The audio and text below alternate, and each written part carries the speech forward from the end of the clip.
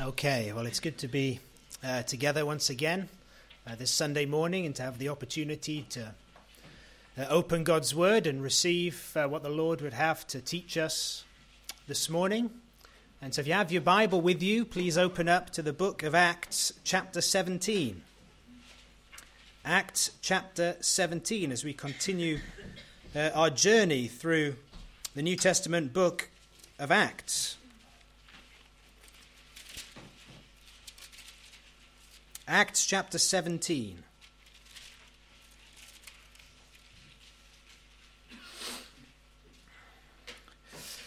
Now, the fact that the ways of this world and the ways of man are so completely opposite to the ways of God should be no surprise to any of us. Consider the following verses from Scripture. They'll be on the screen behind me. Isaiah 55, verse 8. The Lord says, "For my thoughts are not your thoughts, nor are your ways my ways." In Colossians chapter 2, verse 8, the Apostle Paul said, "Beware lest anyone cheat you through philosophy and empty deceit, according to the tradition of men, according to the basic principles of the world, and not according to Christ." There are basic principles of this world that are not according to Christ, the ways of God. 2 Timothy chapter 3, the first 5 verses. Again, the Apostle Paul says, "But know this, that in the last days perilous times will come. For men will be lovers of themselves," not lovers of God, lovers of themselves, lovers of money, boasters, proud, blasphemers, disobedient to parents, unthankful, unholy, unloving, unforgiving, slanderers, without self-control, brutal, despisers of good, traitors, headstrong, haughty, lovers of pleasure rather than lovers of God, having a form of godliness, but denying its power. And Paul says, from such people turn away.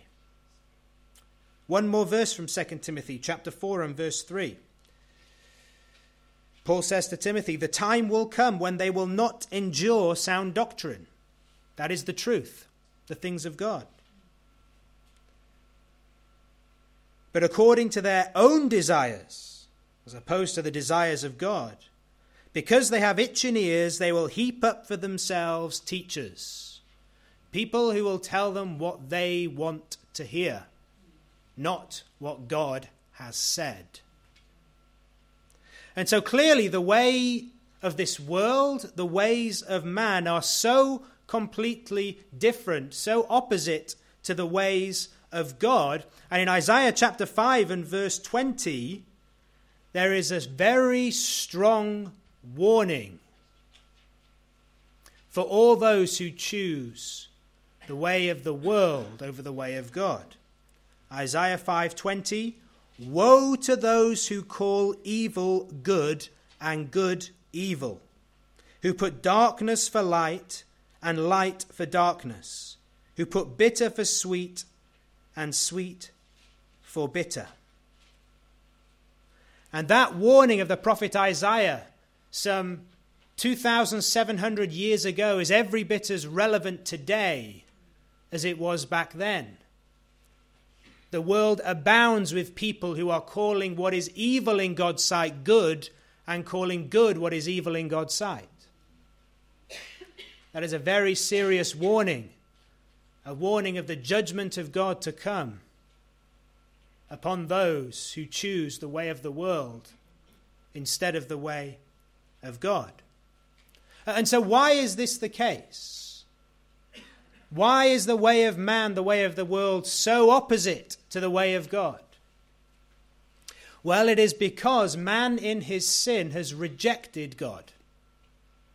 And instead of worshipping holy God, the Creator, and living in accordance with God's will and living for God's glory, sinful man desires essentially to worship himself, to reject the worship of the Creator for the worship of the creature. Man has decided to live not according to God's will, but according to his own will, not to live for the glory of God, but to live for man's own glory.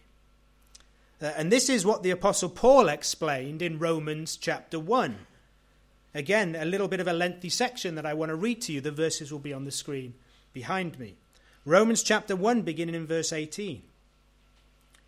For the wrath of God is revealed from heaven against all ungodliness and unrighteousness of men who suppress the truth in unrighteousness. Because what may be known of God is manifest in them, for God has shown it to them. For since the creation of the world, his invisible attributes are clearly seen, being understood by the things that are made, even his eternal power and Godhead, so that they are without excuse. Because although they knew God, they did not glorify him as God, nor were thankful, but became futile in their thoughts, and their foolish hearts were darkened.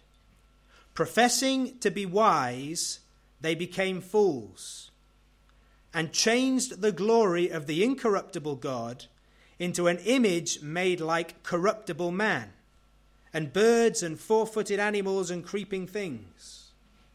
Therefore, God also gave them up to uncleanness, in the lusts of their hearts, to dishonor their bodies among themselves, who exchanged the truth of God for the lie, and worshipped and served the creature rather than the Creator, who is blessed forever.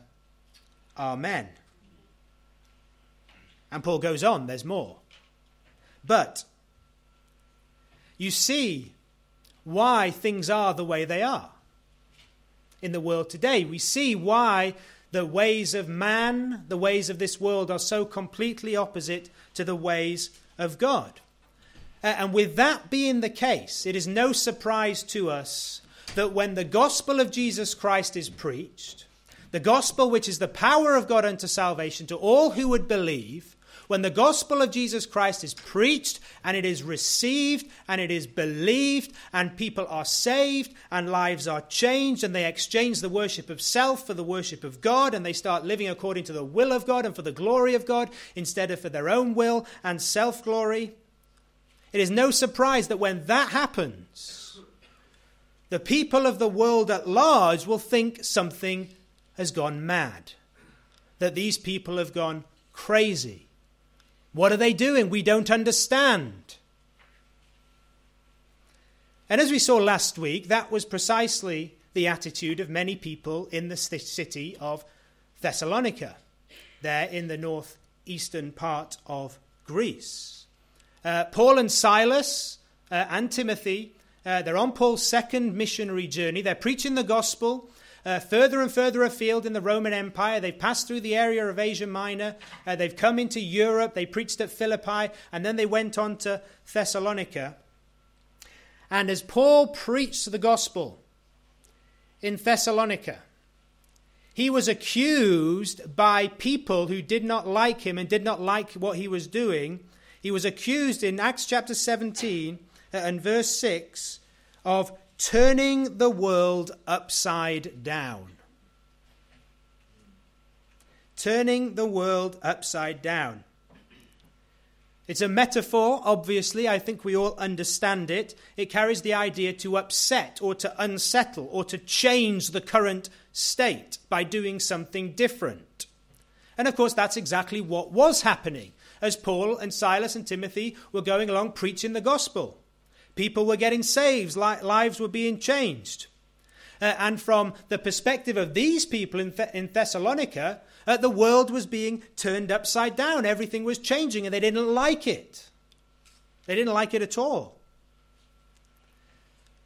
But their analysis of the situation wasn't quite right. Because firstly, it wasn't Paul Silas and Timothy who were turning things upside down. It was God who was turning things upside down through the preaching of the gospel of Jesus Christ. But then again, God wasn't in fact turning things upside down. He was actually turning the things right way up. Because God was taking sinful man who was already the wrong way up in his sin before God, thinking wrongly about God, thinking wrongly about the world, and through faith in Jesus Christ was changing people's hearts, bringing them to the point where they now think rightly about the things of the world, where they think rightly about God.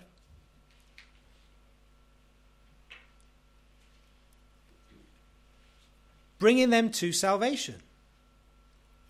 And so in Thessalonica, there were many people who believed and were saved, but many more people did not believe and rejected the message of the gospel, so much so that the Jews who were there in the synagogue went out into the town and found all the evil men that they could to gather together a mob to come and essentially kill the Apostle Paul, Silas, and Timothy.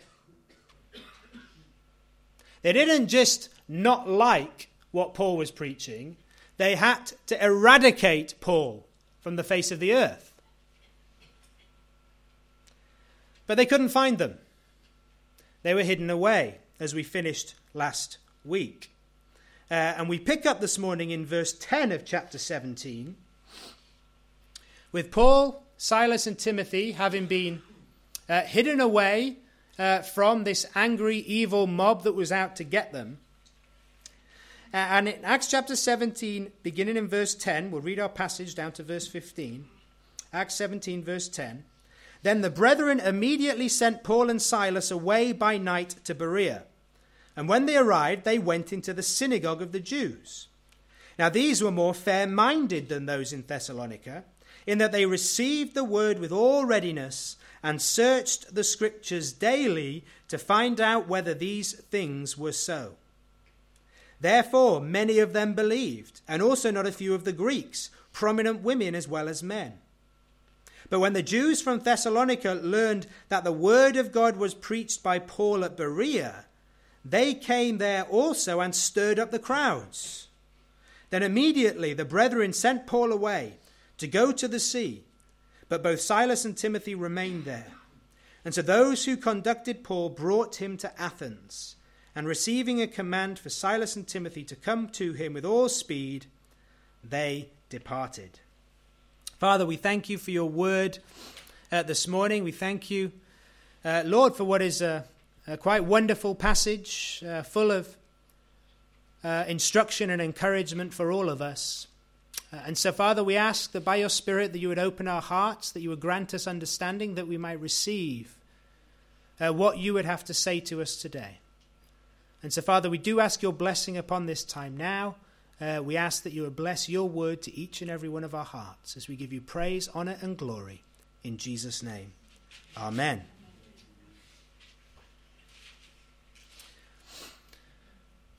Now, we've entitled this two-part series, Turning the World Upside Down. Maybe I should have called it Turning the World the Right Way Up. But turning the world upside down is the phrase that is there in verse 6, so we've gone with that.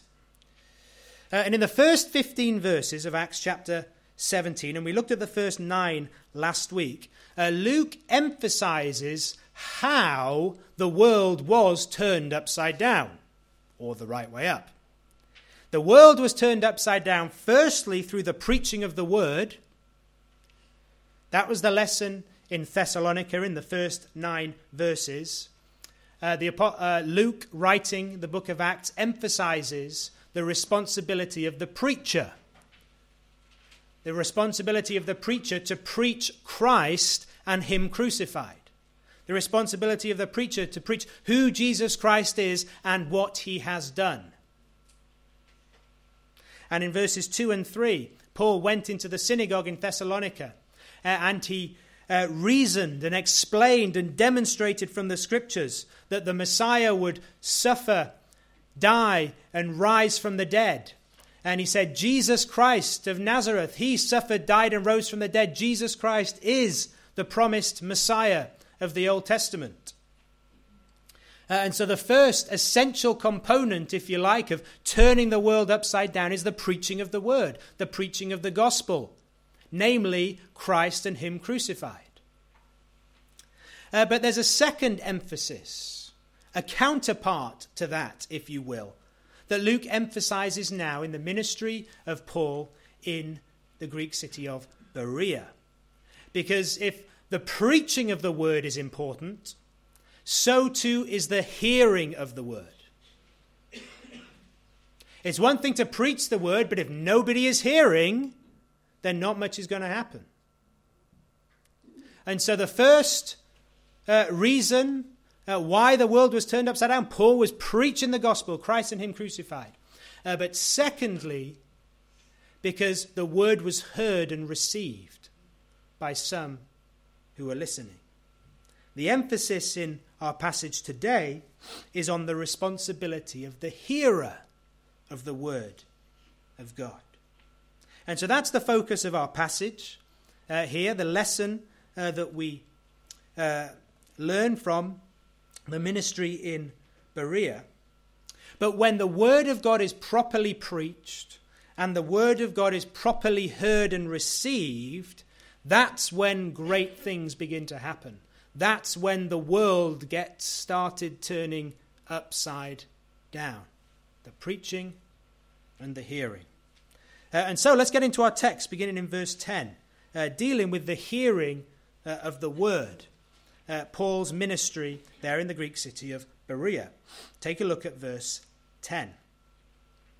Then the brethren immediately sent Paul and Silas away by night to Berea. Of course, remember, because there was a mob out to kill him in Thessalonica, so it made sense to wait till darkness and smuggle him out of the city. And they immediately sent him away by night then to Berea. Now, Berea, as you can see on the map that's about to come up behind me, is right at the end of the arrows. Paul started his second missionary journey. It is what became his home church in Antioch, there in Syria. He ministered across Asia Minor, revisiting the churches that he planted on his first missionary journey.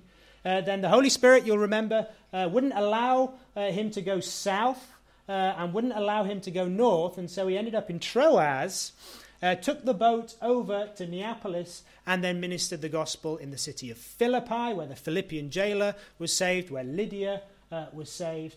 Then on to Thessalonica, and now on to Berea. After this, he'll go south all the way down to Athens and then Corinth. We'll take the boat over to Ephesus, which is just about there, and then he'll head back to Antioch, and then we'll begin his third missionary journey, because he's not done. So, Berea is where he is in our passage today. Now, the word Berea, I'm told, means well-watered. I've not been there, but I'd imagine it's probably a well-watered place. It's about 50 miles or so southwest of Thessalonica. It's off the main road, and so it was probably a couple of days' walk to get there. But get there, Paul, Silas, and Timothy did, and we know Timothy with them because he's mentioned down in verse 14. Notice what Paul did as soon as he got to Berea. The end of verse 10, notice they went into the synagogue of the Jews. Now pause there for a moment. Paul, a few weeks earlier, had gone into Thessalonica. And what did he do there? Well, he went into the synagogue of the Jews. Paul always first went into the synagogue of the Jews. We've talked about this lots before. Why? Well, for a number of reasons. Probably most notably because it was God's will and purpose that the gospel go to the Jews first. It also made practical sense because as a rabbi, he would get the opportunity to address the congregation gathered, and Paul had a great heart for his Jewish brethren, But at any event, Paul always went to the synagogue. But what happened at the synagogue in Thessalonica? Some people got saved, but others got so angry, they went out, gathered up all the evil men of the city, brought together a mob to essentially kill Paul. Now you'd think, Paul might think, well, you know what? That didn't go too well going to the synagogue in Thessalonica. Maybe we should try something different in Berea. But no, he didn't. What did he do? he went straight into the synagogue of the Jews. Now, they say the definition of insanity is doing the same thing over and over again and expecting different results. Now, I'm sure there are some people who follow the ministry of Paul and think he is a little bit crazy. He's a glutton for punishment. He suffered a lot, and he went straight into the lion's den more often than not. But here's the thing.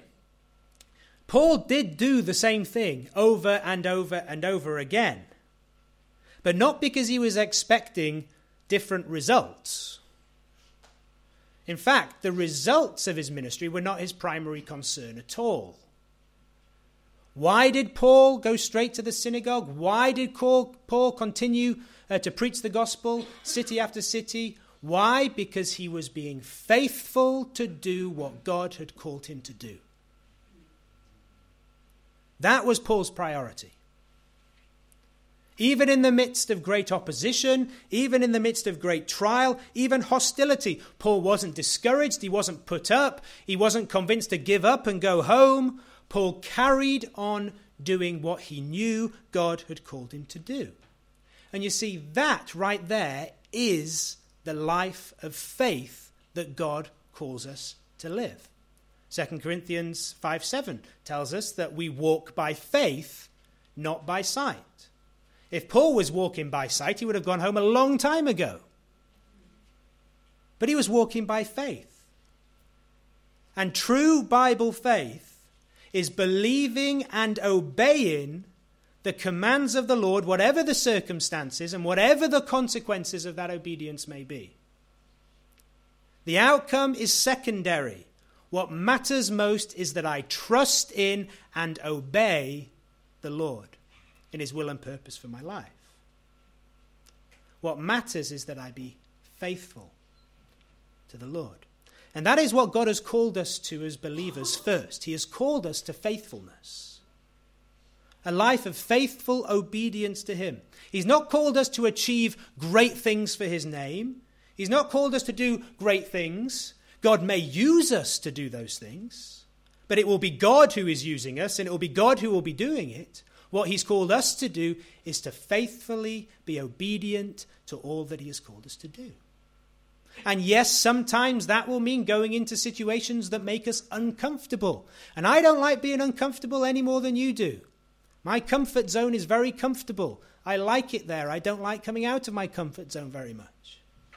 But if we all stayed in our comfort zones, I'll tell you this, we would all do nothing for the Lord. You cannot be obedient to the Lord and stay in your comfort zone. It's impossible. And God has called us to faithfulness. He's called us to obedience. And so that is what we see consistently in the life of Paul, and that's an important lesson for all of us. Then in verse 11, speaking of the people in Berea, these were more fair-minded than those in Thessalonica, in that they received the word with all readiness and searched the scriptures daily to find out whether these things were so. Now, Acts 17, verse 11, it is possibly one of the most well-known verses in the book of Acts. At least if you've read the book of Acts before, and if you've been a Christian for any length of time, you will be familiar with verse 11. And it's an important verse. It's a wonderful verse. And it provides an important example for each and every one of us here today. Now, of course, Paul went into the synagogue, and what did he do? Well, he preached Christ and him crucified. That's what Paul always did. No doubt he did exactly the same as he did in Thessalonica. He opened the scriptures. He reasoned with them. He explained it to them. He demonstrated that the Messiah in the Old Testament had to suffer, had to die, but then he would rise again, and that Jesus, he suffered, died, and rose again. And so you need to believe in Jesus. He is the Messiah. He is the Savior. You need to believe in him for forgiveness of sins and to be welcomed into the family of God, into the kingdom of God. And we're told then that the Bereans responded quite differently to those in Thessalonica. And the emphasis that Paul places here in verse 11 is not on Paul, the preacher, but on the Bereans, the hearers. Paul preached the same message, but they responded differently to many in Thessalonica. And so there are three things here in verse 11 that I think are important for us to note about these Bereans.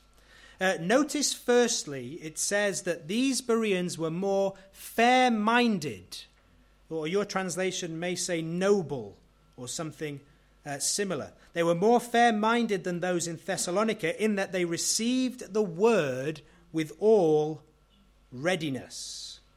Now that word translated fair-minded in my New King James Version, translated noble-minded, I think, in some other translations. It means literally to be open-minded, to be without prejudice, to be willing to listen and to consider. It doesn't mean that they were naive to believe anything and everything that anybody said, but it does mean that the Bereans, they were willing to listen and to carefully consider what Paul was saying without ulterior motives, without prejudice. They were open-minded. And because they were open-minded, they were ready, verse 11, to receive the word in all readiness. Literally, that could be translated, they received the word with great eagerness.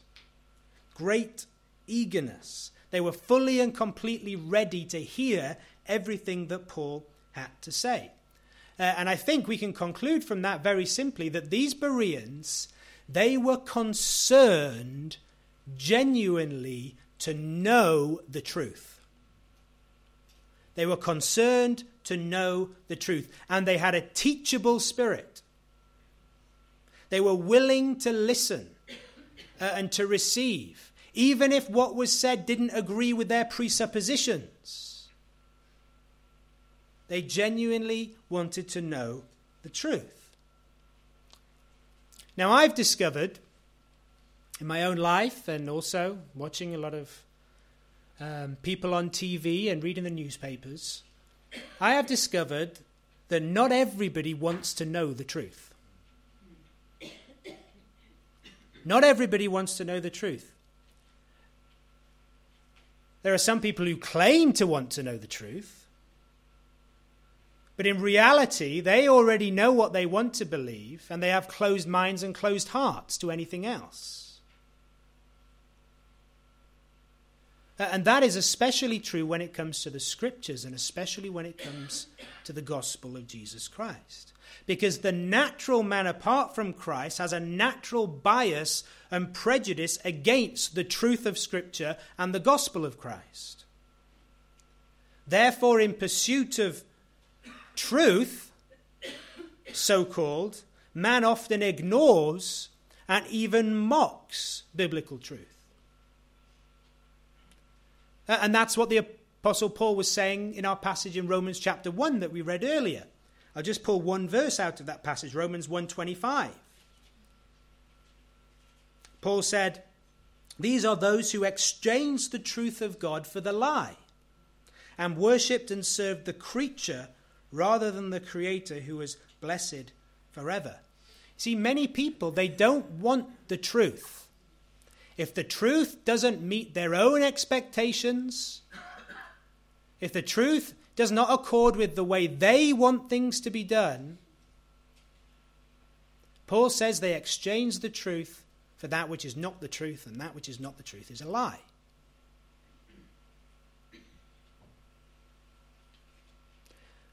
Why do people do that? I mean, have you ever wondered, you ever shared the gospel with somebody and they're just not interested, and you think, how can you not be interested?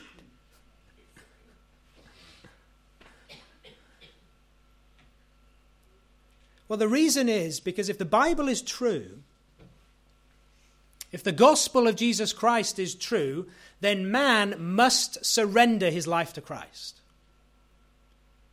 A man must surrender all that he is and all that he has and all that he does to Christ. And the bottom line is man does not want to do it. And so he becomes unwilling to accept the truth.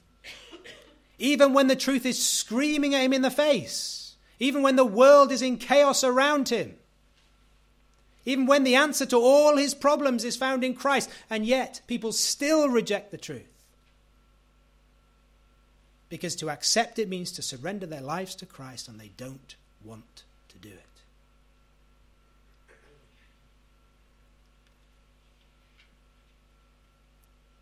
But as Paul said to the Corinthians, and as such were some of you, we were all in that position once, one way or the other. But God saved us, changed us, sanctified us, brought us into his family, brought us into his kingdom. Through the convicting work of the Holy Spirit and the truth of who Jesus Christ is and what he has done for us. And those who are genuinely seeking the truth, they'll find it. Jeremiah 29:13, the Lord says, "You will seek me and find me when you search for me with all of your heart."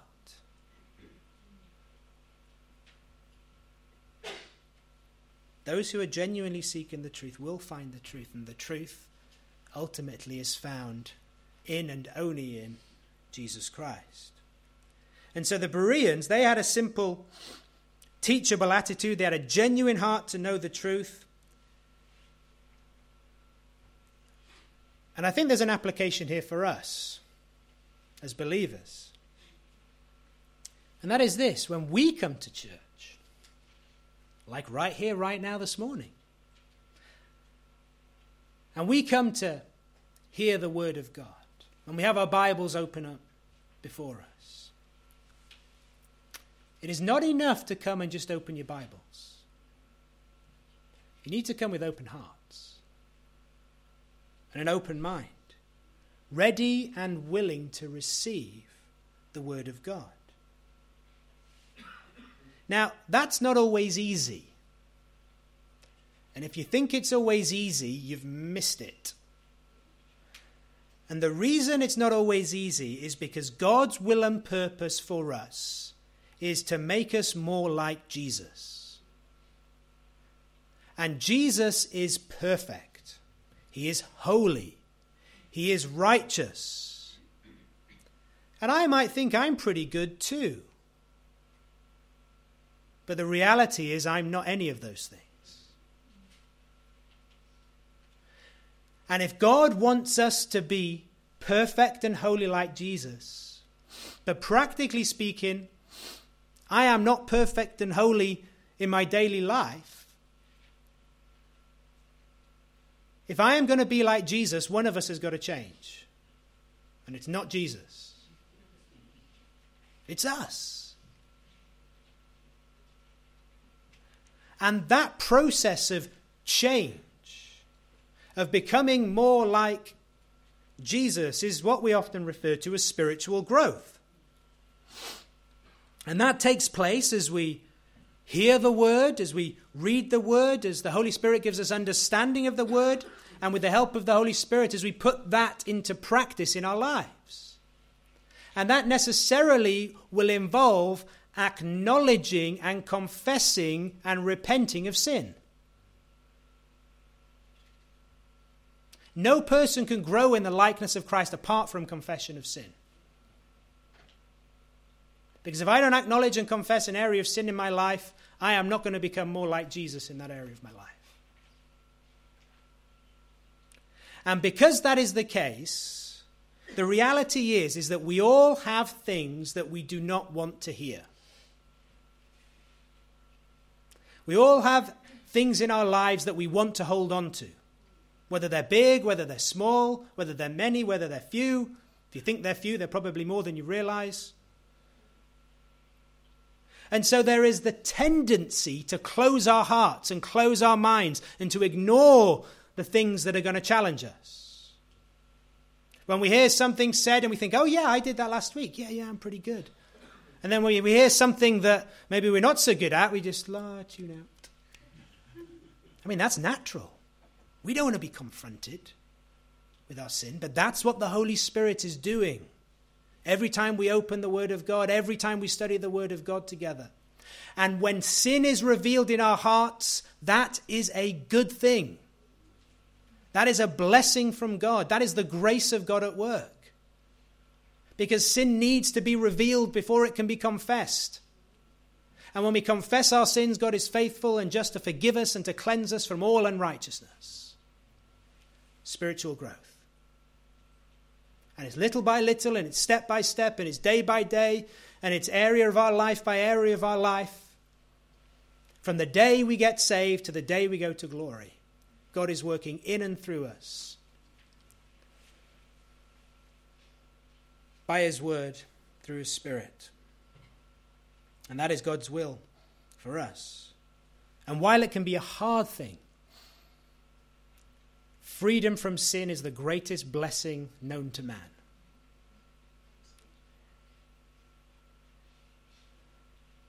It can be a hard process, but it is a wonderfully liberating process. And a process through which God is glorified.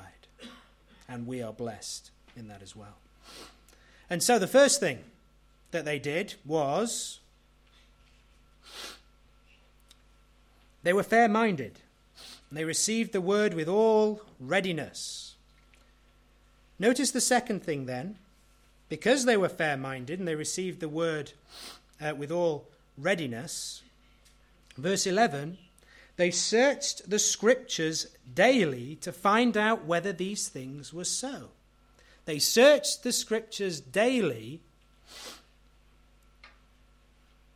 to see if what Paul was telling them about the Messiah in the Old Testament, about Jesus being the Messiah, the Savior, was true. They were concerned for the truth. And when Paul came and opened the scriptures and told them all these things, they wanted to know the truth. Now that word searched means to examine or to investigate. It was a word that was used of like a detailed forensic examination in like a criminal case. You got the forensic, people who come in their white coats, and what are they doing? They're kind of really, getting into looking for the tiniest little things. That's the word that's used here. That's what they did. They investigated. They closely examined through a process of careful study to see if what Paul was telling them concerning Jesus was true. And ever since then, this term, the term a Berean, has been used, kind of generally speaking in the evangelical world, to describe a person who studies the scriptures carefully, with impartiality, like the Bereans did. They were open-minded. They were willing to find the truth in the scriptures. Now, important lesson. Do not believe everything anybody tells you, including me.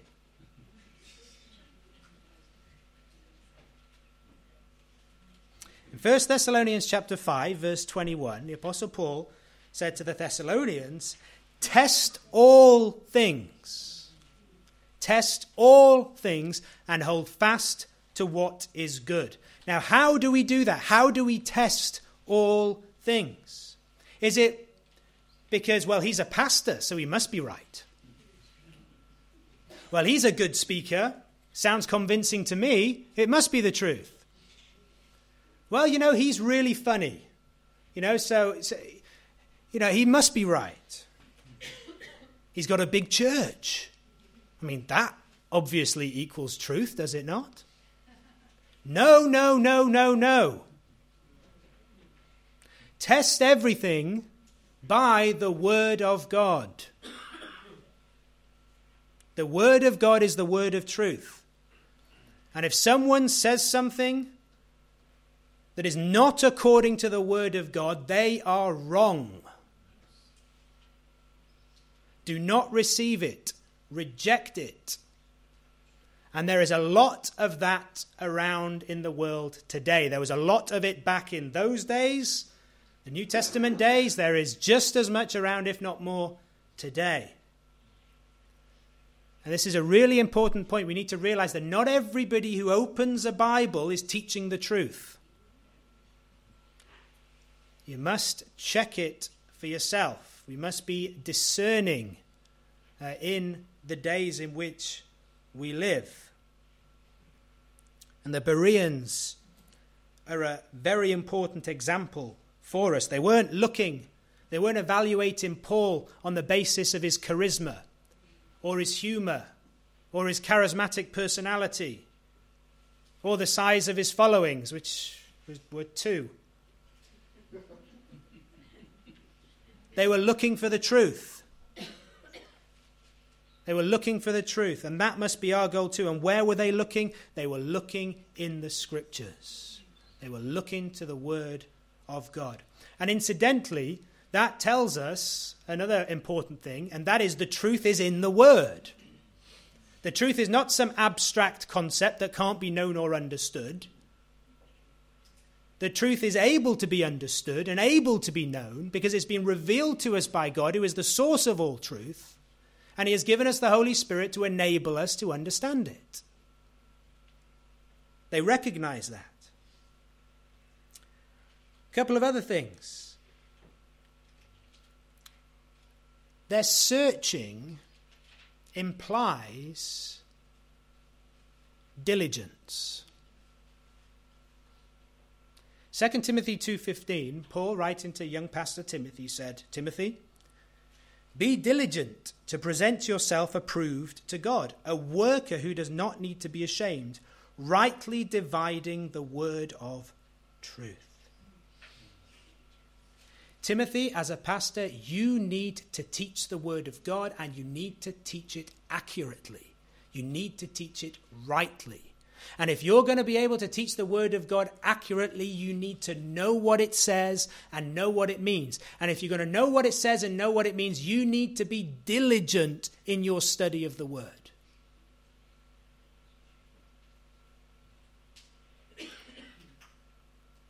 And that is work. It is work.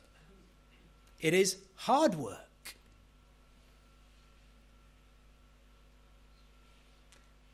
But it is a good work. It is a necessary work. And it is a work to one degree or another we should all be engaged in. The other thing to say, that studying requires diligence. It also requires persistence, because notice they search the Scriptures daily to see if these things were so. In contrast to Thessalonica, where Paul went in 3 Sabbaths, these Bereans, they weren't going to wait till next Sabbath. They wanted to know right now. And they wanted to know tomorrow. And they wanted to know the next day.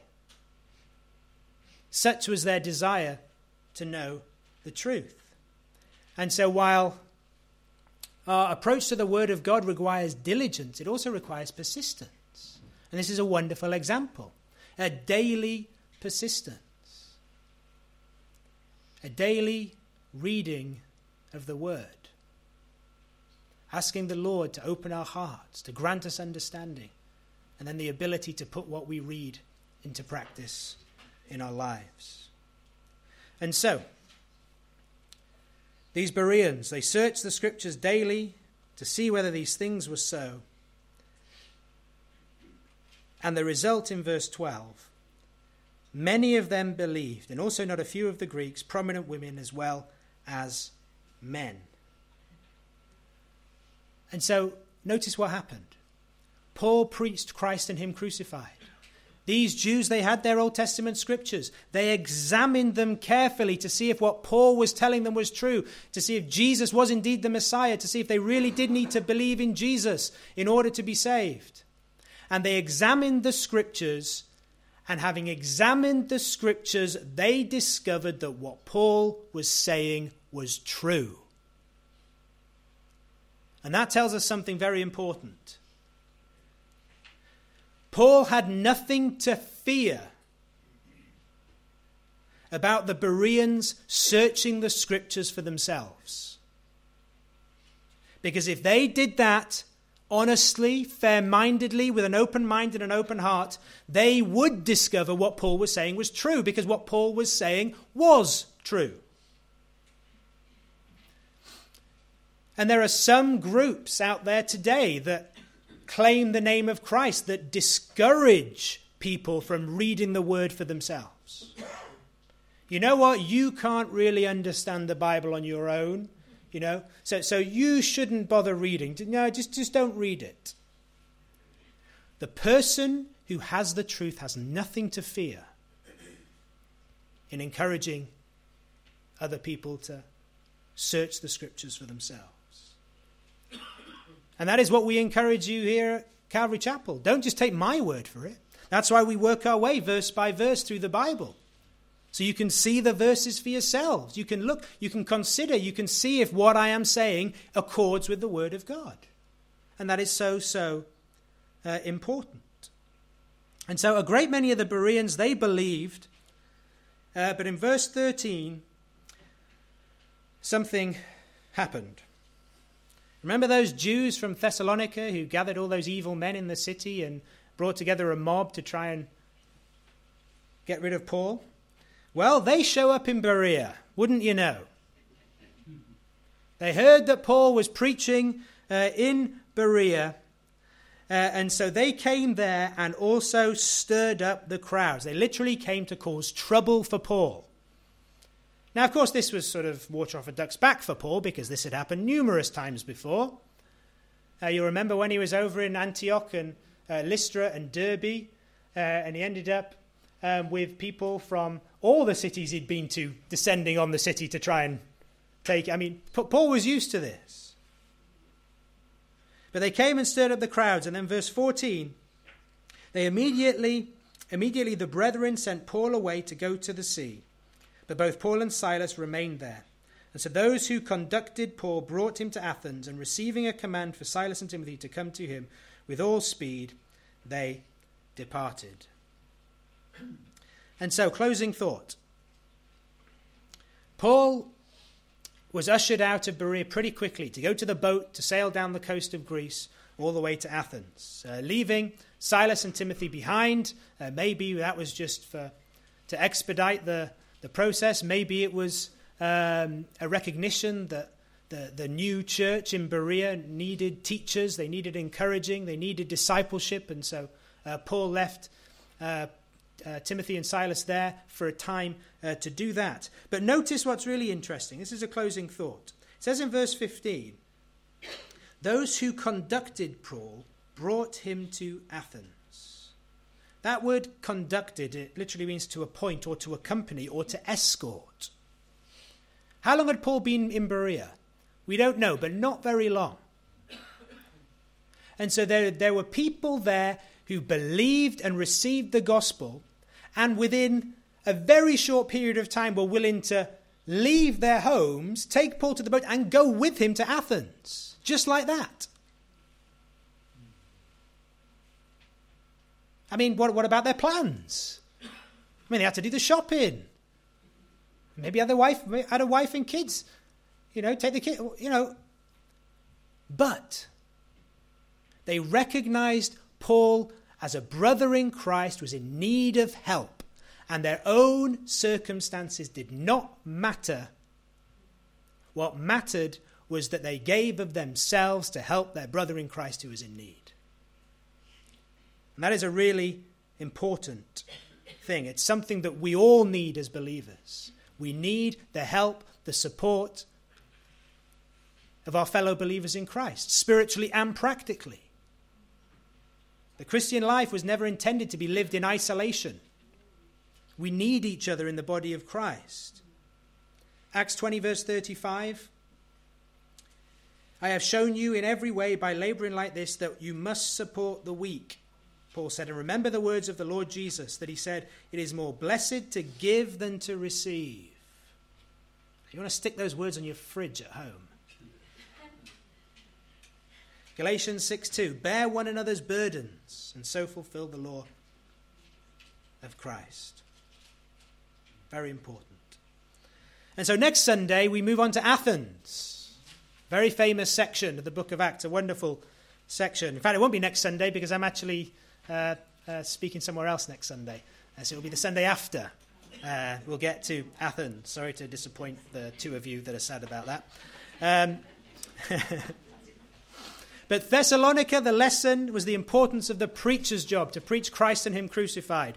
Berea illustrates to us the importance of the hearer's job, to be open-minded, ready and willing to receive the word of God. And when those two things to come together, the Lord works in a powerful way and lives are changed and the world is turned upside down. Let us pray. Father, we thank you for your word this morning. We thank you for the glorious truth of the gospel. And we thank you that we who were lost in sin, dead in our trespasses and sins, in this world, without hope, have been redeemed by the blood of the Lamb. We thank you that Jesus Christ died on the cross for our sins, and that according to the Scripture, and that he was buried, and that he rose again the third day according to the Scriptures. That we who confess with our mouth the Lord Jesus and believe in our heart that God has raised him from the dead will be saved. Father, we give you praise, honor, and glory this morning in Jesus' name. Amen.